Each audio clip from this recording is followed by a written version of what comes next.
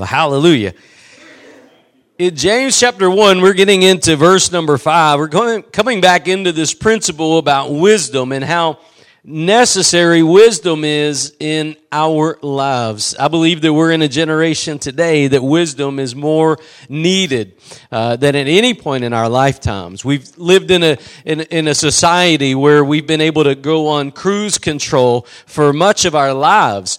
And we've had issues in our families and we've sought God, but I believe as a nation and as the church in this nation, this is a day and an hour in which the church is going to have to get reacquainted with God's wisdom. We're going to have to come back into this place where we seek the Lord, where we seek His face, and we don't just settle for the most logical response to a situation. We don't settle for just what may sound right, but we look for what is righteous in that hour. There is a righteous way to do things and a right way to do things. And too often in the church world, the old cliche goes, somebody comes new to church, a visitor, and they sit in your pew, and you go and you say, I've been going to this church for 20 years. You're sitting in my spot. That's right. Amen. They did. You've been there for 20 years. That's your spot. It's already indented. You got it. That is right, but it's not righteous. It's not righteous. The righteous thing, right, is to seek the Lord in the situations. And when we get involved in things in life, we begin to see things differently. Our emotions will pull us one way. Logic will pull us one way. And the world will pull us one way. But righteousness will go a different way. And you see, as you operate in God's wisdom, there's a different place to operate in. And I want to share with you a few things about wisdom tonight and why it's vital for your life and why many of us don't have wisdom. Many of us, we just use worldly logic in the church. So many times in the church world, we've applied worldly principles into the church. The church today is starving for the anointing of God. It is starving, and God's going to starve it out until we hunger and seek a fresh anointing from God. And not until then, but when we do, God will pour out that latter rain on the church. But so long as we lean on our own understanding and we use the logic of men and we seek advertising instead of anointing, we will forever void ourselves from the wisdom that comes from above. And it's easy to look at the church and see how the church is got itself into more advertising than anointing. But what about our own personal lives? How many times have we sought to advertise ourselves and we've sought to manipulate situations ourselves? Well, if I want it, I got to do this. Well, if I want to do that, I've got to do that. And if I'm ever going to get here, I've got to go there. We use the logic of men as God's people, and we shouldn't. We should seek God's face in every situation. You see, whenever we come up into a situation where logically we should be doing this, we should seek God's face first and do it God's way. Wisdom comes from God. And wisdom is a gift from God to those that seek His face. And it is a gift from God to those that seek His face for His purpose. You see, a lot of times we desire wisdom so that we can gain in our own personal beings. But God will never pour out His wisdom upon someone who uses it for selfish gain. It's the same thing as the Holy Ghost. The Holy Ghost will never come upon and baptize someone with the fire from above if they desire it for their own vain reasons. If they've not voided their self yet, if they're still seeking after the things of the world, God's not going to clothe with power from above a divided heart, a divided house. God is not going to empower a vessel that is still stained with sin. God's looking for a pure vessel to empower and clothe with power from above and give you the ability to live a holy life in an unholy world. As one of Brother Ravenhill's sayings, he said one of the greatest miracles that God ever did is that He took an unholy person out of an unholy world and He saved them and He made them holy, and then He put them back in an unholy world and He gave them power to remain holy. That's what God does. God never calls you to imitate the world. And we know that in principle, and I know that's that's a holiness thing. We know that, but listen, this is what you got to see in our own personal lives. How many times do we make decisions based off of the logic of men instead of wisdom from above? Amen? Well, if this nail's gonna get down, I got to hammer it harder. Right? Here's one of the things about wisdom that I always say is that wisdom will tell you if you take this hacksaw, you can go cut that tree down. No. That's what knowledge tells you. Wisdom tells you to sharpen the teeth on it first. Right? Wisdom is about applying knowledge. Is about using it at the right time, in the right way. There's a timing to wisdom. You know that you can say the right thing at the wrong time? Did you know that you can do the right thing at the wrong? Like, for instance, you can do the right thing at the wrong time. Like, don't bring anniversary flowers to your wife the week before your anniversary. That's the right thing at the wrong time. Or don't wish her a happy birthday a month ahead of time, right? Right thing, wrong time.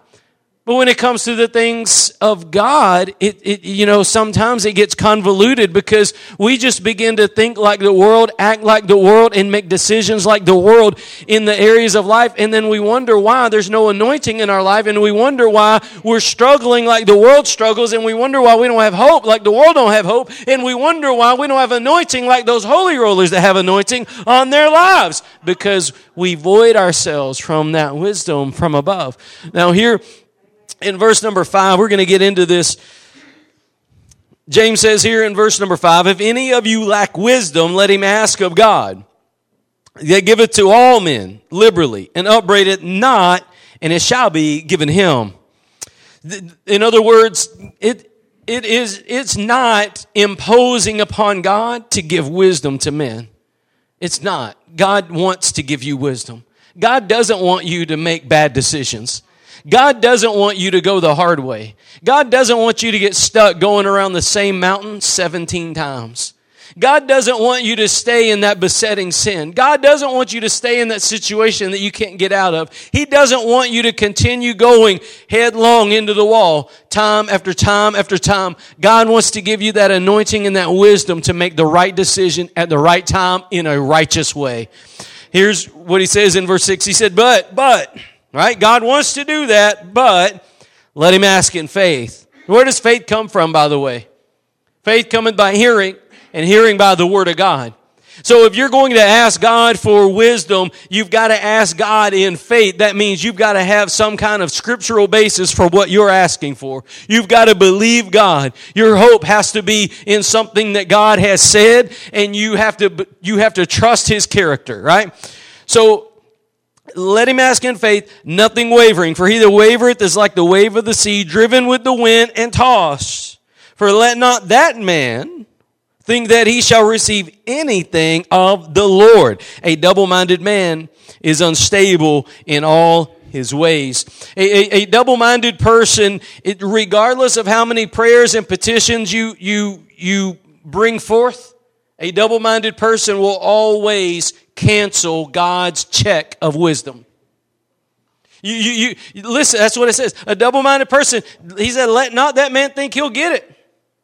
If we're double-minded, and a double-minded person is someone who vacillates, who serves God one week and doesn't serve God another week. Who seeks after God one time and then not another time. And then we wonder, why is this not working? Because we're double-minded. A double-minded person is unstable in all their ways, not just one way or two ways, but all their ways. They're unstable people. They vacillate. As the temperature of the room changes, they change. Think about that. One godly minister said one time, you are either the thermostat or the thermometer. You're either the one that changes the temperature of the room or you're the one that just reflects whatever change has been made. And whenever we're not walking in that wisdom, when we don't have that anointing on our life, all we can do is reflect everything around us because that's all that we have. But when we have wisdom that comes from above, when we have God's wisdom in our situation, we'll begin to operate on a different system than than what is around us.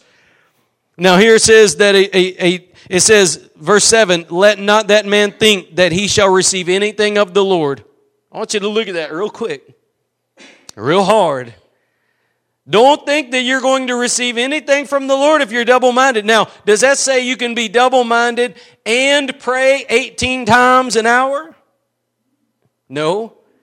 Can you be double-minded but yet fast and pray and still receive? No.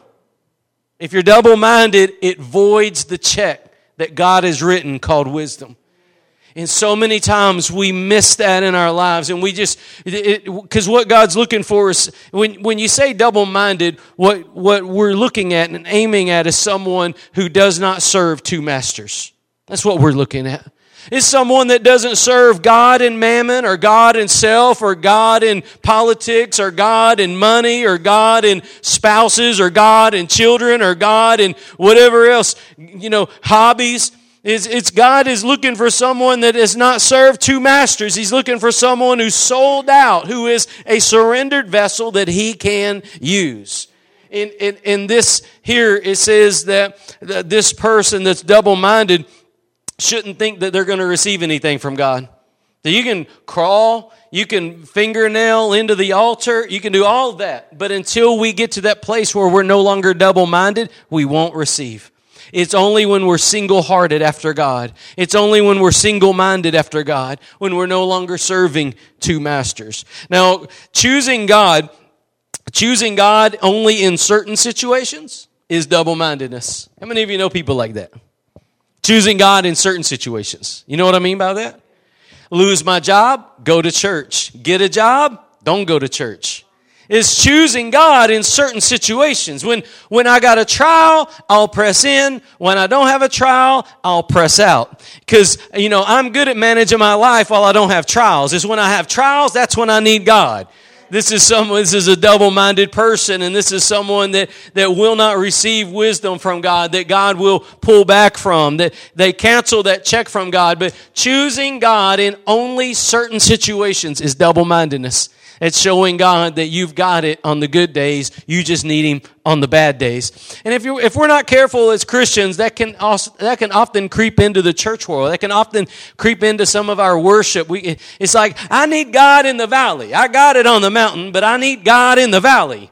No, I need God day by day, hour by hour, because I know me, and I know I need Him. I know that I need Him living in me. I know that I need to walk in His light. I know that I need the Spirit from above. I know that I need His Word. I know that I need that anointing in my life. I know I need His presence in my life. You see, one of the things that I believe that a pitfall that we've fallen for in the church, and it's actually deceived people, is they actually crave the presence, because there's a mysticism to the presence of God. They crave the presence of God, but they don't want the person of God. You see, the mystic will crave the smoke. They will crave the chill bumps. They will crave the signs and the wonders, and they will crave the spiritual atmosphere. But they don't want the person of God. How can you want the presence of someone that you don't want to know? Because if you want His presence, you'll begin to know who He is. You'll begin to know what he is and what He's not. You'll begin to know what holiness is. And you'll begin to know the reality of what Scripture teaches. You'll begin to know that He is God Almighty, and that there's no God beside Him, and that there's not two gods or three gods or four gods, but there's one God, and that He's shown who He is. And one of the things that I want you to see, though, is right here. So many people believe that they can get this wisdom from God as long as they ask for it, but they don't give Him their mind. They don't give Him their heart. They don't give Him their life. And that will cancel out the check that God has for you every single time. One of the most important things about wisdom is timing. Timing is God will show you when to do the thing. God will show you when to do the thing. That's God's wisdom. God will show you when to ask the question. He will show you when to approach a person. God will show you when to walk away from a bad situation. And God will show you when to say goodbye to self and let go of your pride and to go join yourself to God's cause. There's a time and a place, and wisdom is that knowledge applied. Wisdom is that knowledge that God gives and how to apply it and the character with which to apply it. How many of you know that sometimes you can do the right thing with the wrong attitude? See, wisdom also, it involves the character of God. Now I might know that the right thing to do is to give you your $20 back. But if I wad it up and throw it at your face, how many of you know I didn't do it with God's character? Wisdom not only knows the right thing to do, but also knows the right way to do it or how to do it. Wisdom comes from God. Because listen, you might be thinking, well, I don't want to give them that $20 and all they've been doing is calling me, texting me, trying to get that $20 back. I'm tired of them. I don't want it in my wallet no more. And you want to, here, take it. I did the right thing. I gave it back there. But what you don't realize, right, is maybe that person's hanging on by a thread. This is a soul that God loves. And maybe you don't realize the hardship that they're going through. Maybe you don't realize that, they're trying to feed a baby, or they're trying to, maybe one of their family members is sick and they're trying to help them out. We don't understand those things. And we look at things about how it affects us, but we don't look at things about how it affects God's people. But wisdom will begin to see from God's perspective, because God knows what they're going through, and He'll tell you the right place, the right timing, and the right character with which to use. These are things that come from God. Men don't know how to do that.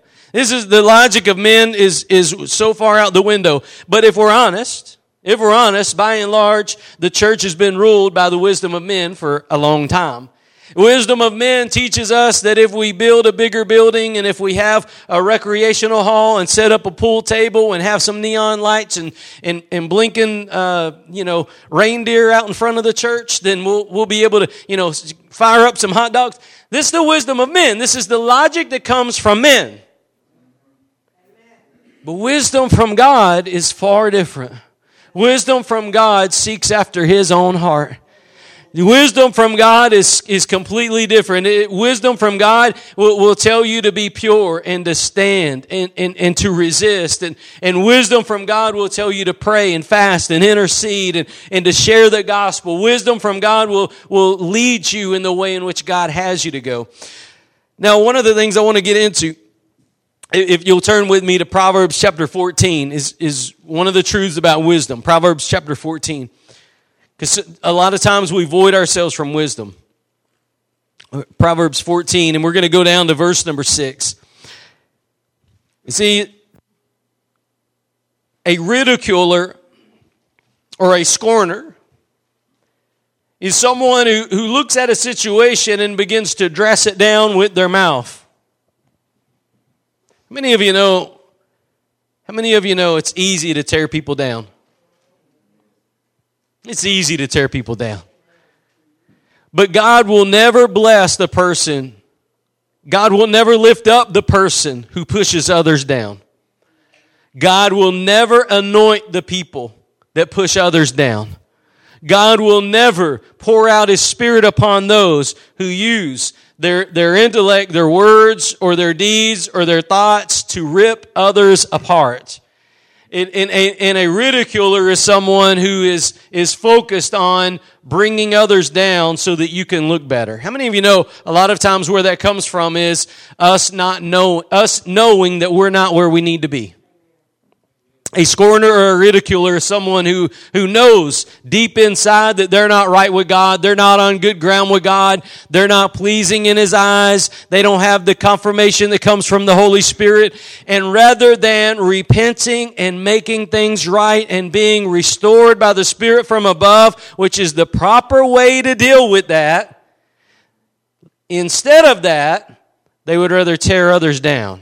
In other words, you're way down here, but instead of coming up to where God is, you would rather tear other people down below you. And that's actually the genesis or the beginning of how someone becomes a scorner. And scorning is actually, there's a spiritual aspect to scorning. And you can get carried away. You can get carried away in scorning. Well, if that was me, I would not wear an orange tie with a blue shirt. You can get carried away with scorning, and it will begin to cause you to drift away from listening and hearing the Spirit of God. God does not like scorners. God does not like scorners. You know why God doesn't like scorners? That's what the devil does. The devil, one of his main titles is the accuser of the brethren. That's one of his titles. Because he accuses you and me night and day to God. Look at him. Look at him. Look at him. Look at him. Look at him. Look at him. Look at him. That's what a scorner does. And God is the one that intercedes for us. Jesus is our intercessor. And so what I would just send to you before we read the scripture is the devil doesn't need assistance in scorning folks. I don't want to be on his team. I don't want to lend my vocal cords. I don't want to lend my brain. I don't want to lend my heart to him. He had me for too long. I don't want to give him me anymore. But he doesn't need my assistance. I don't need to be a tag team. I don't need to be WWF tag team champs with the devil.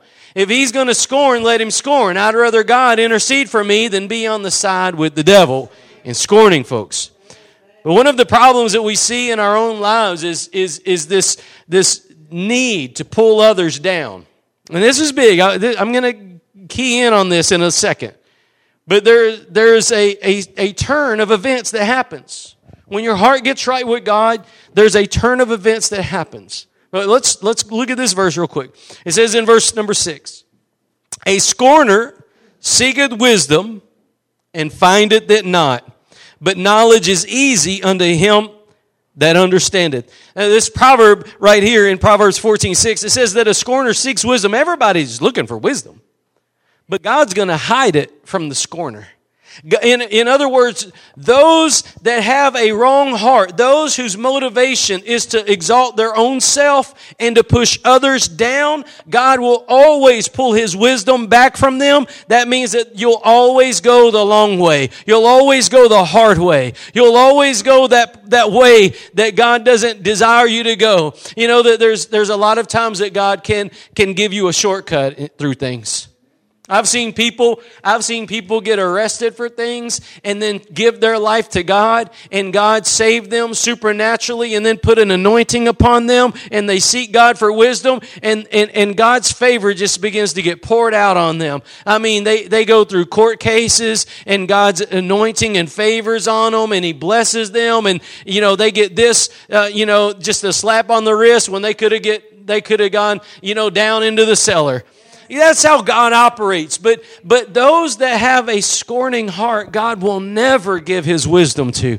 It is the scorner who pushes others down. And what God's looking for is for you to get a heart for God's people.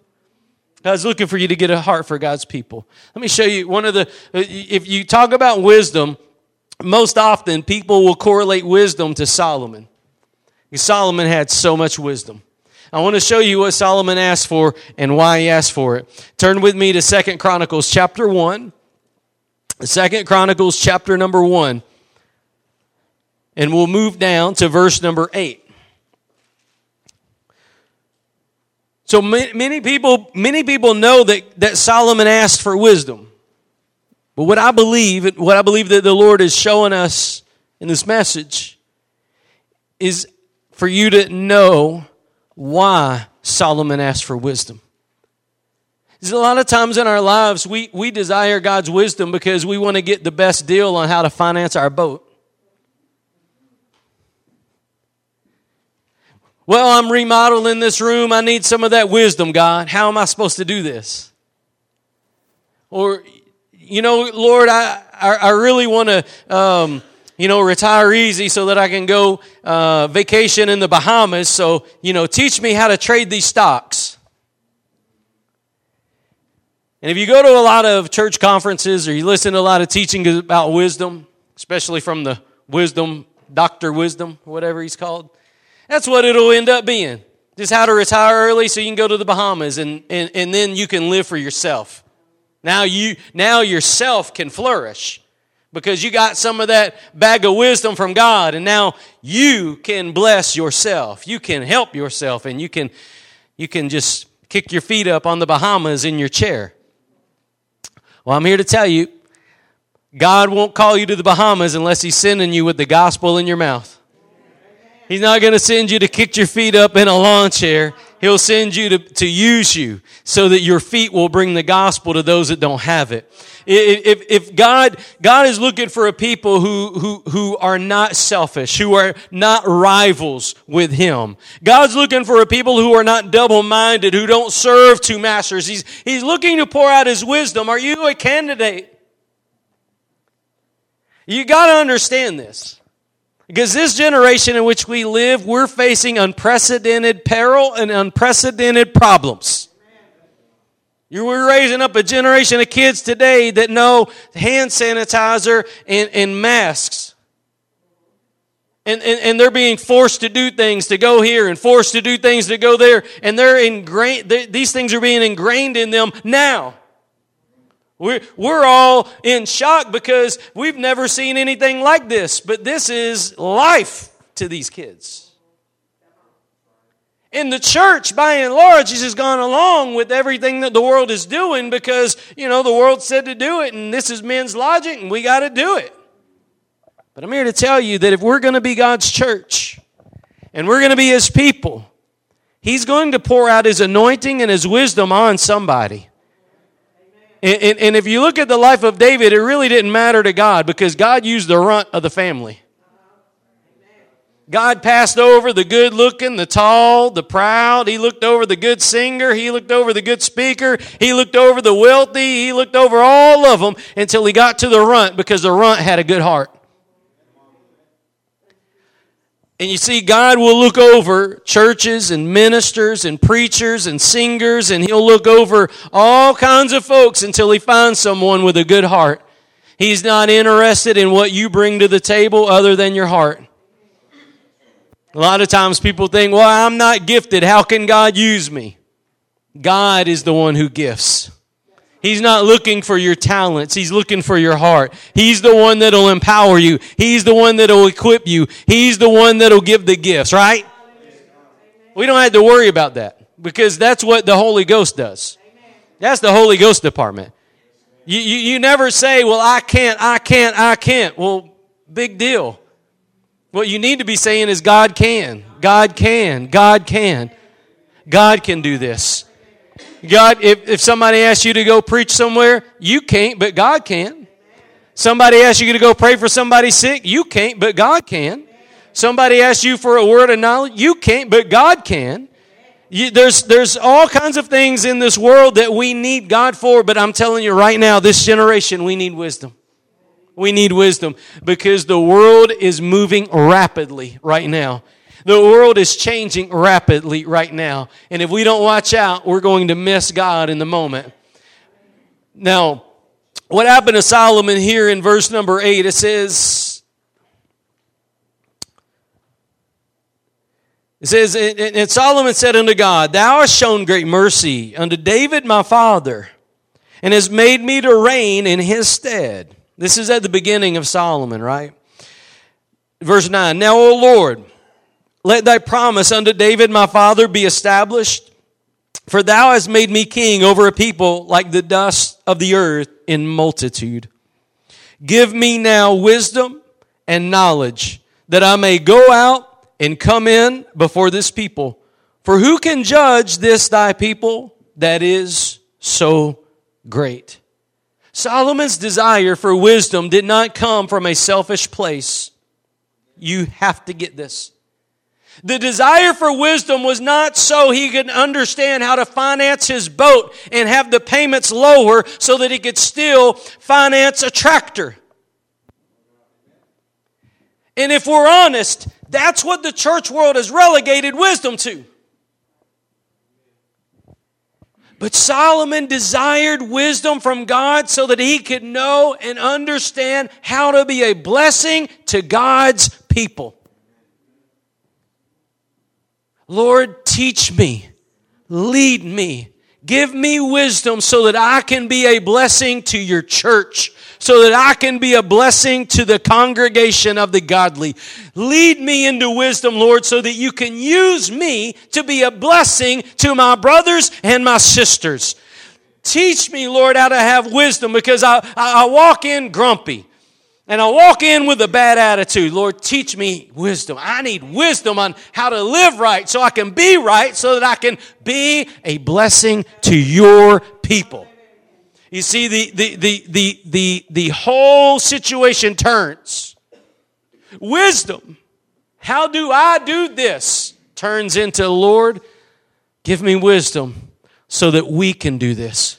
I want to be a vessel so that you can extend your kingdom. I want to be a blessing so that the church can get stronger. I want to be a blessing so that the church can grow in holiness and godliness, so that the church can grow and be the people that you've called it to be. Lord, teach me your way. Show me your wisdom in the situation. You might be perfectly right to do a certain thing, but are you righteous to do that thing? That's the question. And I believe that when God told Solomon, ask anything, he would have been perfectly right to ask for money for himself. He would have been right. God asked, what you want? But instead of looking at himself, which is by and large my best life now, that's all it is. Instead of looking at my best life now, he looked at God's kingdom now. Lord, give me an anointing. Give me that wisdom, that knowledge, so that your people will be blessed. So that your people will grow. So that your people will be unified, not divided. So that your people will be led, not misled. So that your people would have light to walk in, not darkness around them. Now look at the church today. We don't know our head from our tail. We can sing the song, we are the head, not the tail. We can quote it, oh yeah, but we don't know our head from our tail. Because of this divided heart that we have, this double mind that we have. And here Solomon is showing us what a single mind is all about. A single mind. He is mindful of the kingdom of God. That's what he's mindful of. Let's continue in this. It says in God's response is in verse number 11. And God said to Solomon, because this was in thine heart, and thou hast not asked riches, wealth, or honor, nor the life of thine enemies, neither yet hast thou asked long life, but hast asked wisdom and knowledge for thyself, that thou mayest judge my people over whom I have made thee king. Wisdom and knowledge is granted unto thee, and I will give thee riches and wealth and honor, such as none of the kings have had that have been before thee, neither shall there any after thee have the like. You see, he sought guidance from God on how to govern God's people. And that's what God was looking for. God was looking for, if God asks you, he says, I'll give you anything you want. Okay, Lord, give me wisdom. Give me wisdom so that I can finance a boat? No. Give me wisdom so that I can lead your church. Give me wisdom so that I can lead my family.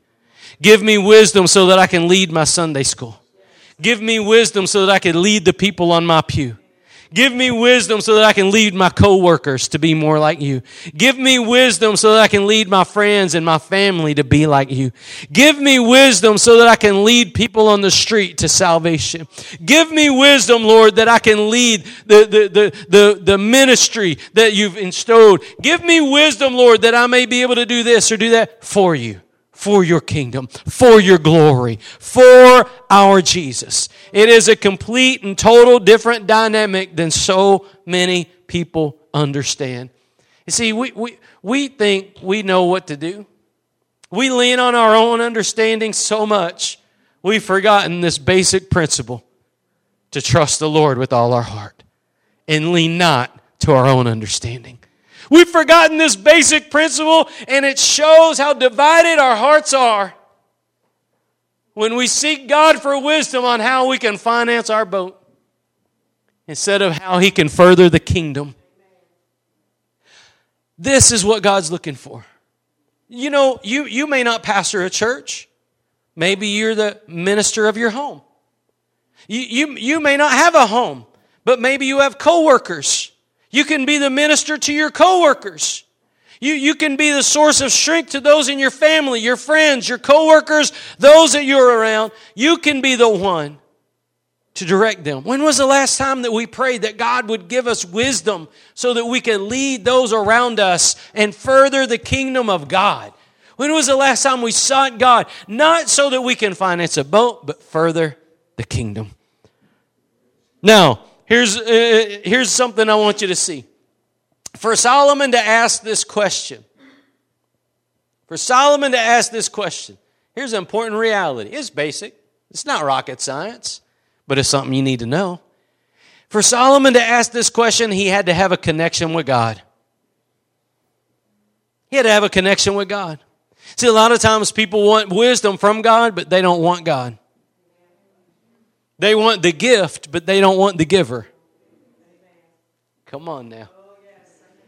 They want the gift, but they don't want the giver. Well, I got news for you. If you want the gift, the giver's coming. Yeah, amen? They want what God can do for them, but they don't want the God that can do it. You see, this was the problem with Israel, is whenever God came down on the mountain, they wanted to go see God. The closer they got to God, the more they saw the lightning and the earth quaking and the thunder and everything. And they didn't want anything to do with that God. They said, Moses, you go for us.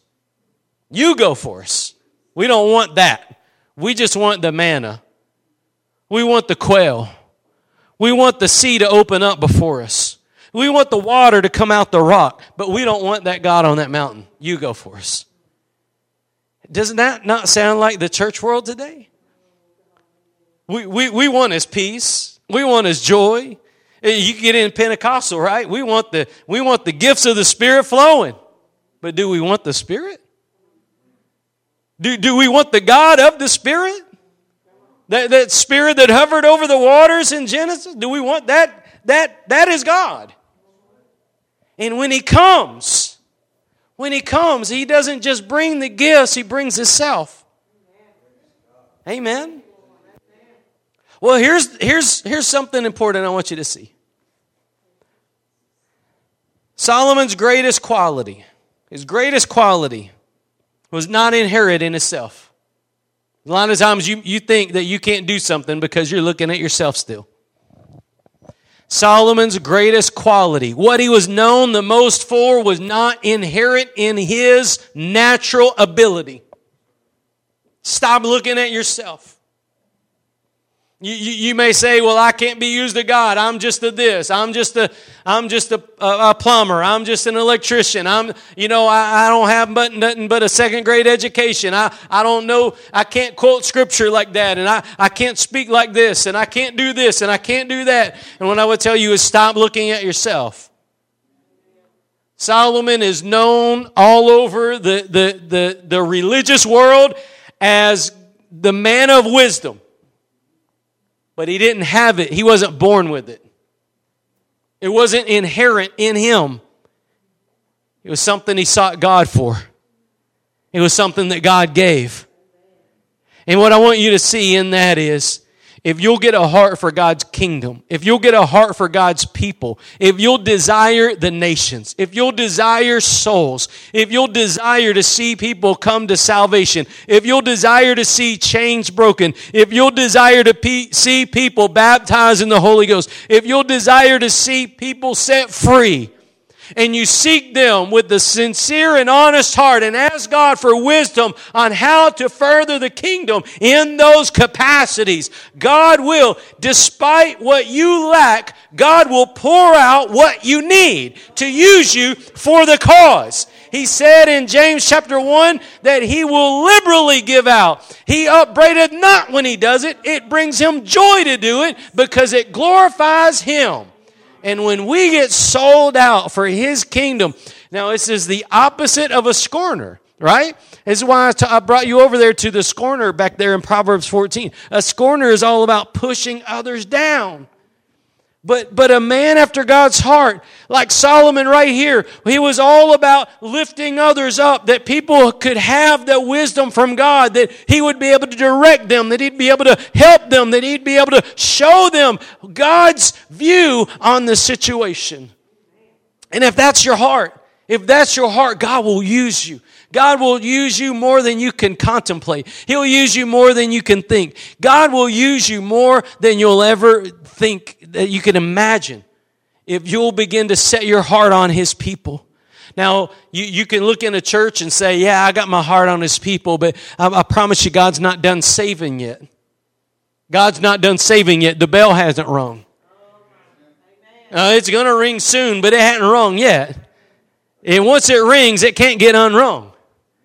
There's no do-overs after the bell rings. And it's going to ring one day, but it hadn't rung yet. And the Bible tells us that God's not willing that any perish. That means that God's not satisfied with the amount of people in the church today. His heart is on those that are not in the church today. Jesus taught us this principle. He said that there's more joy in heaven. There's more joy in heaven over the one that repents and gets saved than over the 99 that don't need to repent. There's more rejoicing. Where is God's heart? God's heart is in the highways and the byways. God's heart is caught up in that hedge. God's heart is for that soul that's cast down in that gutter. God's heart is for that one that believes there's no hope for them. God's heart is for that one driving down the road right now and believing that God's done forgotten about them. That's who God's heart is for. God desires to show them that He's good, that He still loves them, and that He bought them, He sought them on Calvary, and that He will cleanse them and restore them when they come by faith to the Lamb of God and believe that blood atonement was shed for their sins, and they confess that He died on the cross for them, that He rose from the dead on the third day. God's desire is to save that one. And He's holding back. I believe He's holding back the host of the army. I believe right now the army of God is ready. They're ready. They got their weapons of war ready. But God's holding them back because there's someone else that needs to be saved. And God's desire is that the church begin to forget about financing boats, but furthering the kingdom. It's that we ask God for wisdom on extending the kingdom. Lord, how can you use me? I desire souls to be saved. I'm not good at this and I'm not good at that. I can't do algebra. I can't do calculus, but here I am. Use me however you desire. Give me wisdom on whatever you need to do. And God will begin to show you. He will pour out, it said, liberally upon you wisdom from above.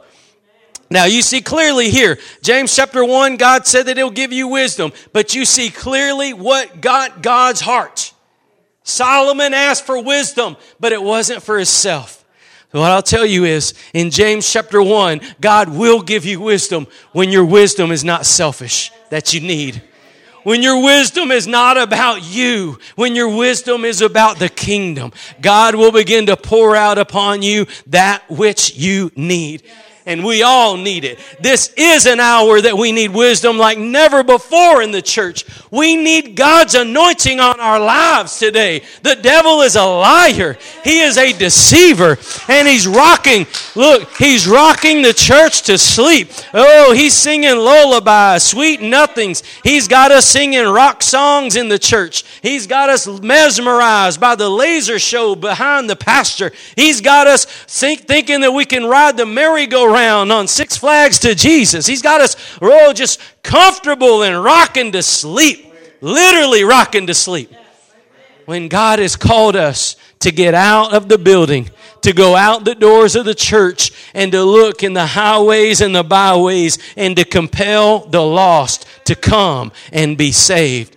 That's where God's heart is. God's heart is not in building denominations and men's buildings and crystal cathedrals. God's heart is on souls, and He will not pour out His wisdom on us until we get our heart united with that cause. This evening, I don't know where your lack is, but I know who your supply is. And if you'll turn to Him, He will liberally supply your every need. If you'll line up your heart where His is. Get on His team. Get on His team. You know, one of the things, let me just come over here to James chapter 4. This wasn't, I didn't have this. I just feel the need to do this. James chapter number 4. If you move down, this is one of my favorite verses, verse 7 and 8. We'll close right here.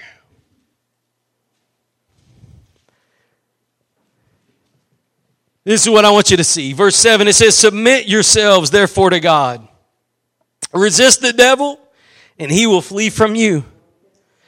But look at verse 8. Draw nigh unto God, and He will draw nigh unto you. Some of us, God's waiting on us. How many of you know that God's got more time on His hands than you do?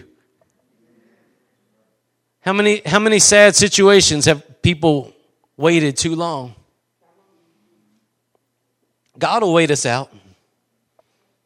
If we continue to be selfish and we continue to forfeit advancing the kingdom of God, God will wait us out. We'll continue to go the long, hard way. Draw nigh unto God, He'll draw nigh unto you. Cleanse your hands, you sinners. Purify your hearts, you double-minded. I wanted to show you that for a reason. Double-mindedness, the source of it is the heart. I wanted to show you that. When we're double-minded, God said, don't let that man think he's going to get anything from me. That because we're a house divided. We're about ourselves, and then we're about God's things. We're about ourselves when it's convenient, but we turn to God when it's hard. That's someone who's got a problem in the heart. Well, God's called you to this place to where God cleanses your heart. Once your heart gets cleansed, your mind will be singular for Him. And it's a heart issue. We started out here about double-mindedness, but it is a heart issue. I talked a lot about how God's looking for those vessels to pour out His Spirit, to pour out His wisdom on when your heart's united to His cause.